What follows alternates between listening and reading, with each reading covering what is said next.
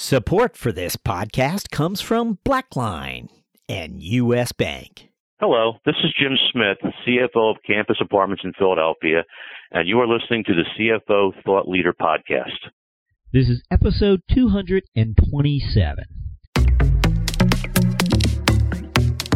How as a finance leader are you driving change in your organization? How are you driving change within your organization? In this episode, we speak to Kurt Schmidt, CFO at San Carlos Apache Tribal Gaming Enterprise, a Native American casino business. Every time you pull the handle or press the button, that's additional coin in. Coin in is a very important metric. We look at the win per unit per day on slot machines. Kurt also shares his favorite pastime with us. I'm a competitive meat eater. My personal record is a 240-ounce or 15-pound prime rib. Listen to our complete interview with Kurt after these words from our sponsor. Many accounting and finance professionals are facing a sizable obstacle these days. In this age of data enlightenment, their financial close processes leave no time for data analysis, the very activity that opens the door to new opportunities and career advancement. Blackline has the answer. By automating, centralizing, and streamlining financial close operations, Blackline customer organizations are now ready for the data-centric world, allowing their finance and accounting professionals to open the door to new opportunities. To learn more, visit blackline.com/CFO. Hello, we're speaking to Kurt Schmidt, CFO at San Carlos Apache Tribal Gaming Enterprise, a Native American casino business. Kurt, welcome. Thank you. Thank you, Jack. This is certainly a first for us. We've not yet interviewed a finance leader from the world of Native American gaming, and we are certainly intrigued and look forward to having shed some light on this unique realm for us. But first, tell us a little bit about yourself and what prepared you to be a finance leader. Well, it was kind of the typical corporate ladder path. I started off as a controller and in private industry, and after several years at the controller level, I received my first promotion to the CFO position. In what industry were you part of? I know. Well, I spent 25 years in corporate America before joining the Native American tribal gaming industry. The last 20 of those years was with a large integrated dental healthcare organization. And after 20 years, to put it in accounting terms, I felt that my tenure there was no longer an appreciating asset. And so I felt I was approaching age 50 at the time. I felt that switching at that point careers would be a good time for me. And I really wanted to move from dental to medical. I thought that would make a very seamless transition since there's so many similarities between the two industries. But when I started doing interviews, I kind of was expecting and hoping to obtain a hospital CFO position. The first question I'd always get, well, do you have any experience as a hospital CFO? And my answer was no. I tried to use the analogy that we had dental hospitals, but that just wasn't getting me any further in the interview process. So it just so happened one day I was reading the newspaper ads back in the era when the newspaper had the employment ads, and there was a ad for a CFO at Ho Chunk Casino in Wisconsin Dells. My wife and I were both gamers. I thought that sounds like a real fascinating industry, and the ad didn't specify that any gaming experience was required, so I thought, oh, what the heck, I'll just throw my name in the hat, and lo and behold, I ended up getting the job. Well, we're going to want to talk to you some more about your first day on the job there and what have you, but let's find out a little bit about the gaming industry today. Can you tell us a little bit about the current landscape for this casino and its gaming enterprise? Well, the one big trend in gaming over the last, say, 10, 15 years has been a much stronger emphasis on the non-gaming portions of the gaming business, such as the hotels, the golf courses, the restaurants, the entertainment venues. It used to be that almost all of the revenues were derived from the gaming floor, and we've seen that trend change to now, actually in Las Vegas, more than half of the casino's revenues are from all of the non-gaming amenities. Yeah, so what has it meant for San Carlos? Have you watched your non-gaming revenues continue to grow? Yes, we've experienced that same trend, maybe not quite to the same degree as some of the Las Vegas properties, but our competitive edge, I guess, is that we are much more than just a casino. We are a true destination resort. We have a 147-room hotel.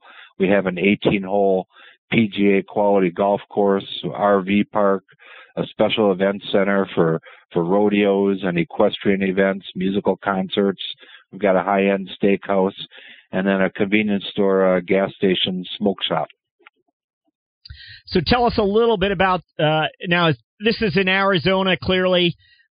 Is Arizona a key state for gaming? Help us understand, for those of us not well aware of where gaming resides today and where it does not. Are there other casinos you're competing against? Yeah, gaming is very, very popular in the state of Arizona. Each state kind of does their own thing. Some states have only Native American gaming, which is the case of Arizona, and also Wisconsin, where I spent quite a bit of time. Some states have a combination of both commercial and tribal casinos, such as, say, the state of Iowa, where I last came from, has both tribal and commercial. And then there are some states, such as New Jersey and Nevada, where it's commercial only. So each state kind of does their own thing, but gaming is very, very popular in the state of Arizona. The Apache Reservation, San Carlos Apache Reservation, is pretty good size. I want to say it's at least 12,000 square miles. Tell us, what are the key metrics, then, that you're paying close attention to as a finance leader of a gaming enterprise? Certainly the total revenue drop for the previous day, total coin in on the slot machines. So coin in, every time you pull that handle or press the button, that's additional coin in. So you may originally start off with an investment of say, $20 into that slot machine, but you may play that $20 over the course of an hour and accumulate, hundreds of dollars of coin in. So coin in is a very important metric. We look at the win per unit per day on slot machines, and the majority of the gaming revenue is still coming from slot machines. That's pretty much universal across the country. Slot machines account for by far the highest percentage of the gaming revenues, as opposed to table games, blackjack, poker, bingo, Keno, or other gaming, other games. And then, of course, we look at key metrics for our hotel as far as, room utilization as well. And when do you get that type of visibility? How often? They're produced on a daily basis, usually by about 9, 10 o'clock in the morning. We have all the figures in from the previous day. The count team goes out on the floor. Typically, most casinos will end their gaming day somewhere between 2 a.m. and 4 a.m., and then the count team goes out on the floor and drops all the money from all the slot machines and the ATM machines, and then starts counting it up. Typically, that'll take them, a few hours, and as soon as those numbers are available, then they're, of course, communicated throughout the organization. What surprised you here as far as how you spend your day? What you don't do anymore, or what you do compared to your earlier tour of duty? Well, it's a highly regulated industry. Actually, I went from one highly regulated industry, being in healthcare, to another. I had no clue as to how highly regulated casinos were, and actually tribal casinos, unlike what you might intuitively think, tribal casinos are regulated even more heavily than their commercial counterparts. We answer on a local level. Every tribal casino has a tribal gaming regulatory office that you answer to. You answer on a state level to the state Department of Gaming, and then you answer on a federal level to the National Indian Gaming Commission. So it's highly regulated. We have very comprehensive internal controls that pretty much regulate exactly what's done and when and how in every single department throughout the casino. And a casino just has an amazing amount of different departments and components to the business, whether it be security and surveillance and table games and food and beverage and players club and marketing, and of course all IT and accounting and revenue audit is a subset of the finance department for casinos. So it's a very dynamic, a very interesting business.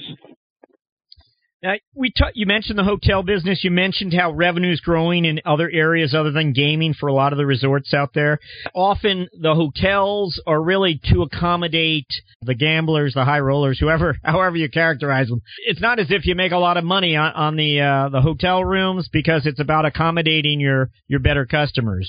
Or how would you explain it to us? No, that's I think you hit the nail right on the head there. All of the amenities to a casino, whether it be the hotel or the restaurants or the golf course, are really you hope that they at least break even, make a little bit of money, although food and beverage never does. But they are almost loss leaders. Their whole purpose is to have a positive financial impact on the gaming floor. So you mentioned the hotel. Ideally, a casino hotel, you want it to be a dormitory for your high-end slot players. It's not just, room utilization and average daily room rates are not as important as the impact of the gaming floor. So running a casino hotel is very, very different than running a non-casino hotel. So tell us a little bit about your arrival and a challenge that you've addressed.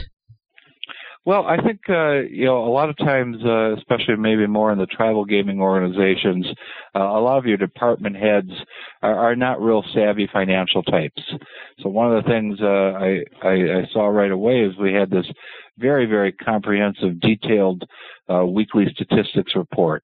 And it was several pages long. It gave both the daily figures, weekly, quarterly, month-to-date, life-to-date, year-to-date, just breaking everything down by individual departments, by different shifts. Most casinos operate 3 shifts, day, swing, and grave. And it was just a tremendous amount of information. And I looked at that right away, and I thought my first immediate reaction was analysis paralysis. We need to come up with something much simpler to communicate information more effectively and more quickly to department heads that are just not, strong financial people that have either the knowledge or the interest in reading a 7-page report. So basically what we came up with is speedometer gauges. And we just selected the most important KPIs, key performance indicators, that we wanted our department heads and general managers to focus on. And just using the simple, the 3 universal traffic stoplight colors, red, yellow, and green on the speedometer. So we defined red as being bad or anything, that was 10% below the target. Yellow is kind of the cautionary middle zone where you're below your target, but you're within 10%. And green, of course, is good or anything above the target. So then we simplified and picked just the most important KPIs for the business. And we produced on a single page, we had 4 speedometer gauges, and people could look at that and instantly, just with the visual color, know how well they're doing. And we thought that was, really a big change and an important change in communicating and arming our senior managers with the important information they needed. We're kind of burying the lead here from a finance perspective. I should have asked this up front. No taxes. Is that right? Or technically, there's no taxes at all. Tribally owned business enterprises don't pay state or federal income taxes. However, the states, in order to operate and run a tribal gaming organization, you have to enter into a compact, an agreement with that state, and the compact has gaming fees. So the gaming fees are based on level of revenues, and as you make more money, obviously those rates increase, and so those gaming fees are the equivalent of income taxes. Technically, they're not income taxes; they're gaming fees, but the tribal casinos pay just as much in these gaming fees to the states that they operate under than probably most corporations pay income taxes. Really? Was that always the case, or has it grown?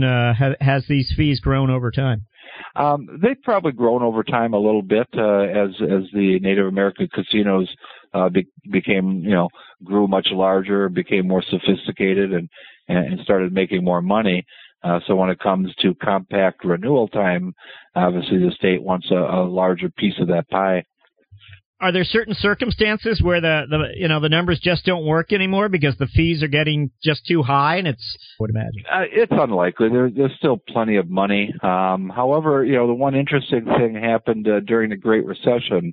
Prior to around 2008 or so, there was always a statement made that gaming was recession-proof.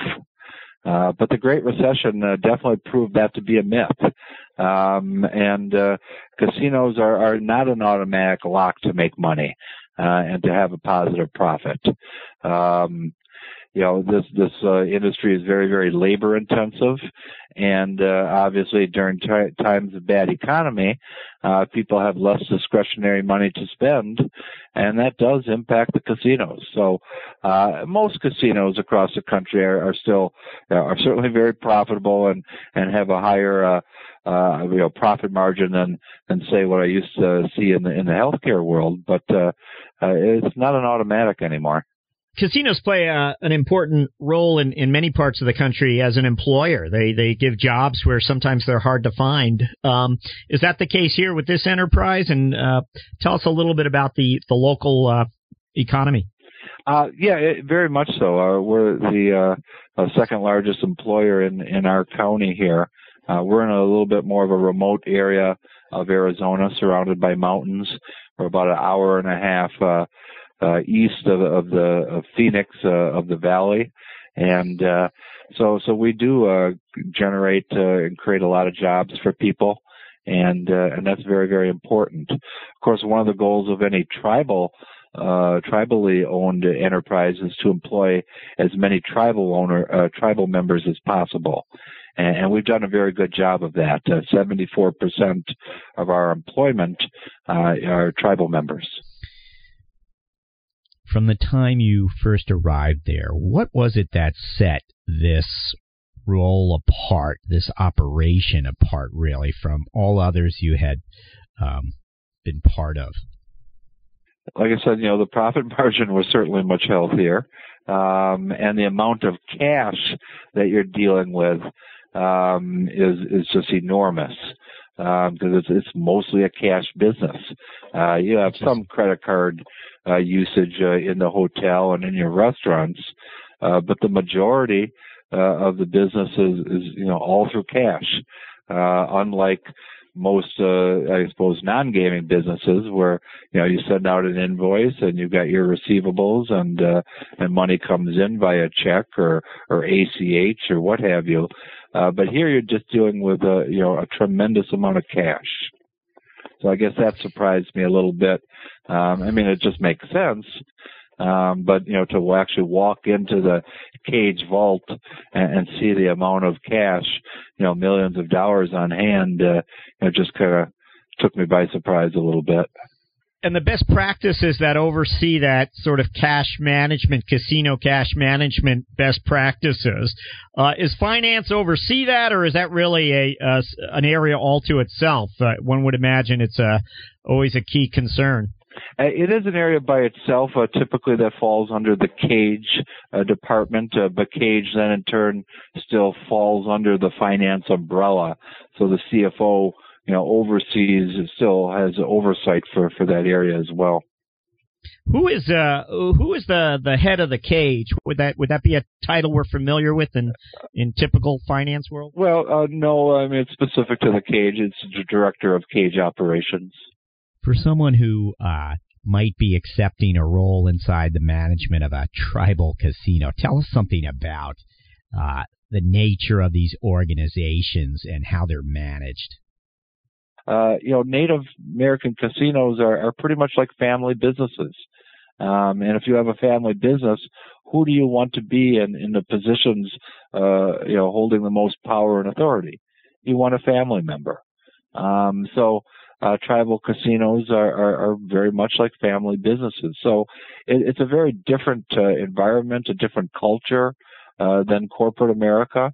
It's probably not for everyone, but it is interesting. It's very dynamic, and it's very rewarding to see where the profits go.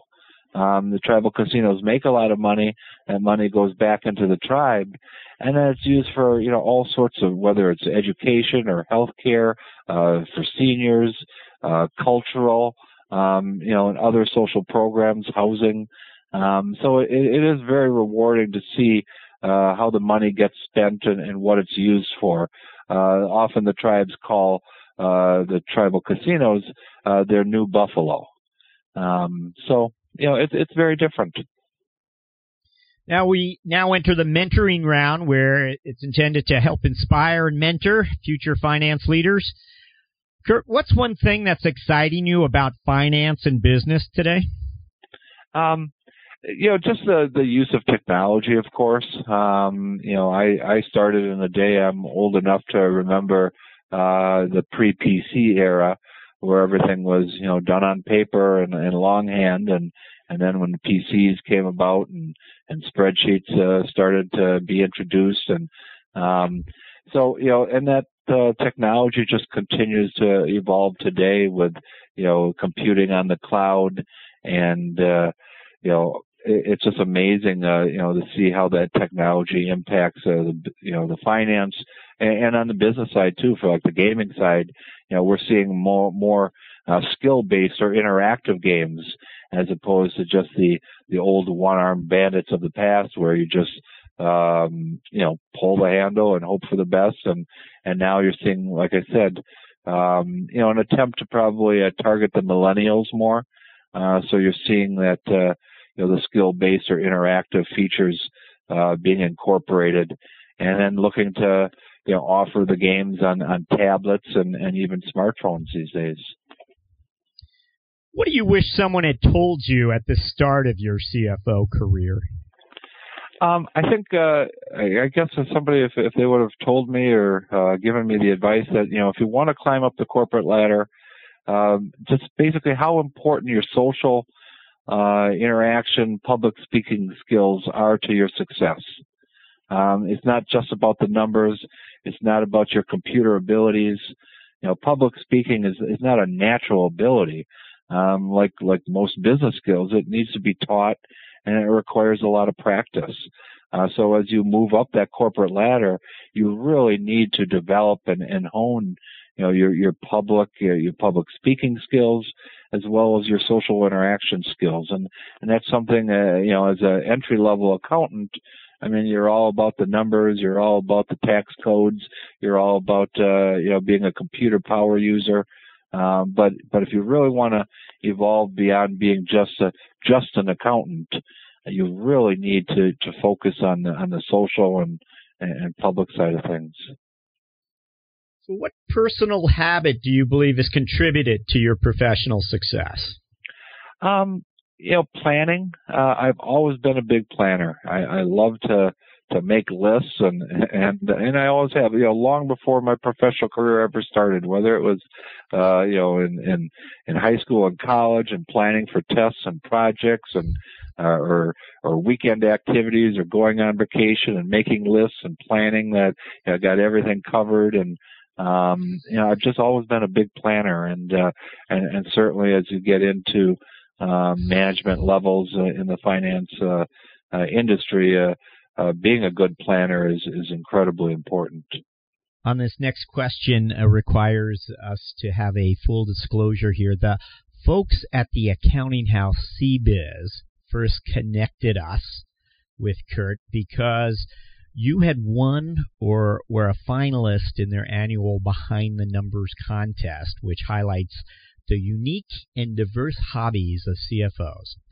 So what exactly is it that you do after 5 p.m. these days? I'm a competitive meat eater. My personal record is a 240-ounce or 15-pound prime rib, and I'm on TV every month. There's 3 different reruns that appear on the Travel Channel. The most recent one is 50 Best Steakhouses in America, and number 9 on that list is the Ward's House of Prime downtown high-end steak restaurant in Milwaukee, and there I ate 128-ounce prime rib, which is the largest they ever served. So they ended up putting it on the menu, and they named it after me, and they called it the Holy Schmidt. And to think I almost didn't ask the question. I actually believe I may have seen the segment, or maybe another one. Holy Schmidt. Thought Leader listeners, don't go anywhere. We have more of our interview after these words from our sponsor.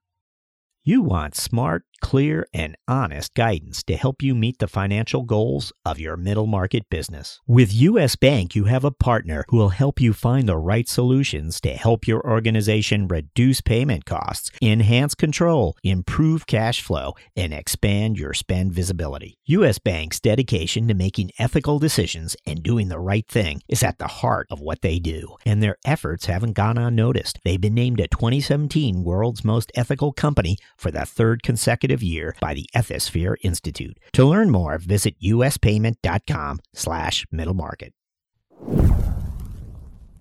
Okay, our final question. What are your priorities as a finance leader over the next 12 months? Priority 1 is identifying which capital expenditures will produce the greatest ROI to the resort. We have a lot of needs. We need the latest, newest, latest, and greatest slot machines on the floor. The hotel's getting a little old. We need to do some renovations there. So it's basically identifying all of the different capital expenditure projects and then trying to do the calculations and analysis on which ones will provide the greatest ROI. Since the capital that we have available is certainly not unlimited. So the ROI is the key there.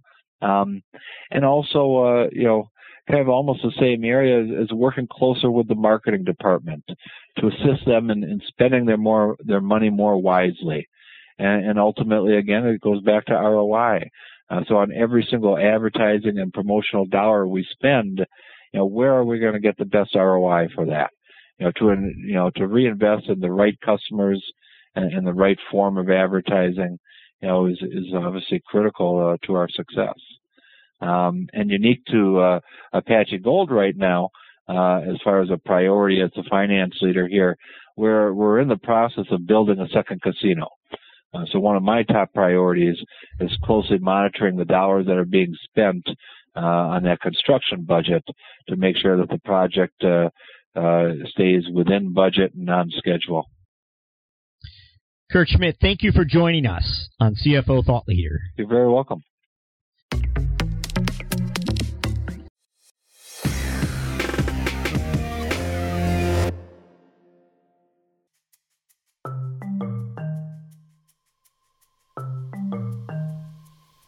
Hi, it's Jack Sweeney. At CFO Thought Leader, we wanted to give you, the listener, some added clout when it comes to selecting next season's CFO guests. We call it Listener's Choice. And in the months ahead, our Listener's Choice guests will enjoy some added box office clout as we advance the CFOs you most want to hear from into next season's CFO lineup. To learn more about CFO Thought Leaders Listener's Choice, visit us at cfothoughtleader.com or go ahead and email me at jack@cfothoughtleader.com. Hey, one last thing. It's no secret when we originated CFO Thought Leader, it was with iPhone users in mind. Android users, we have neglected you. And so to make amends, we just released a CFO Thought Leader mobile app just for you. It's now ready for download on Google Play and Amazon Android markets. No matter what world you're part of, thank you for listening.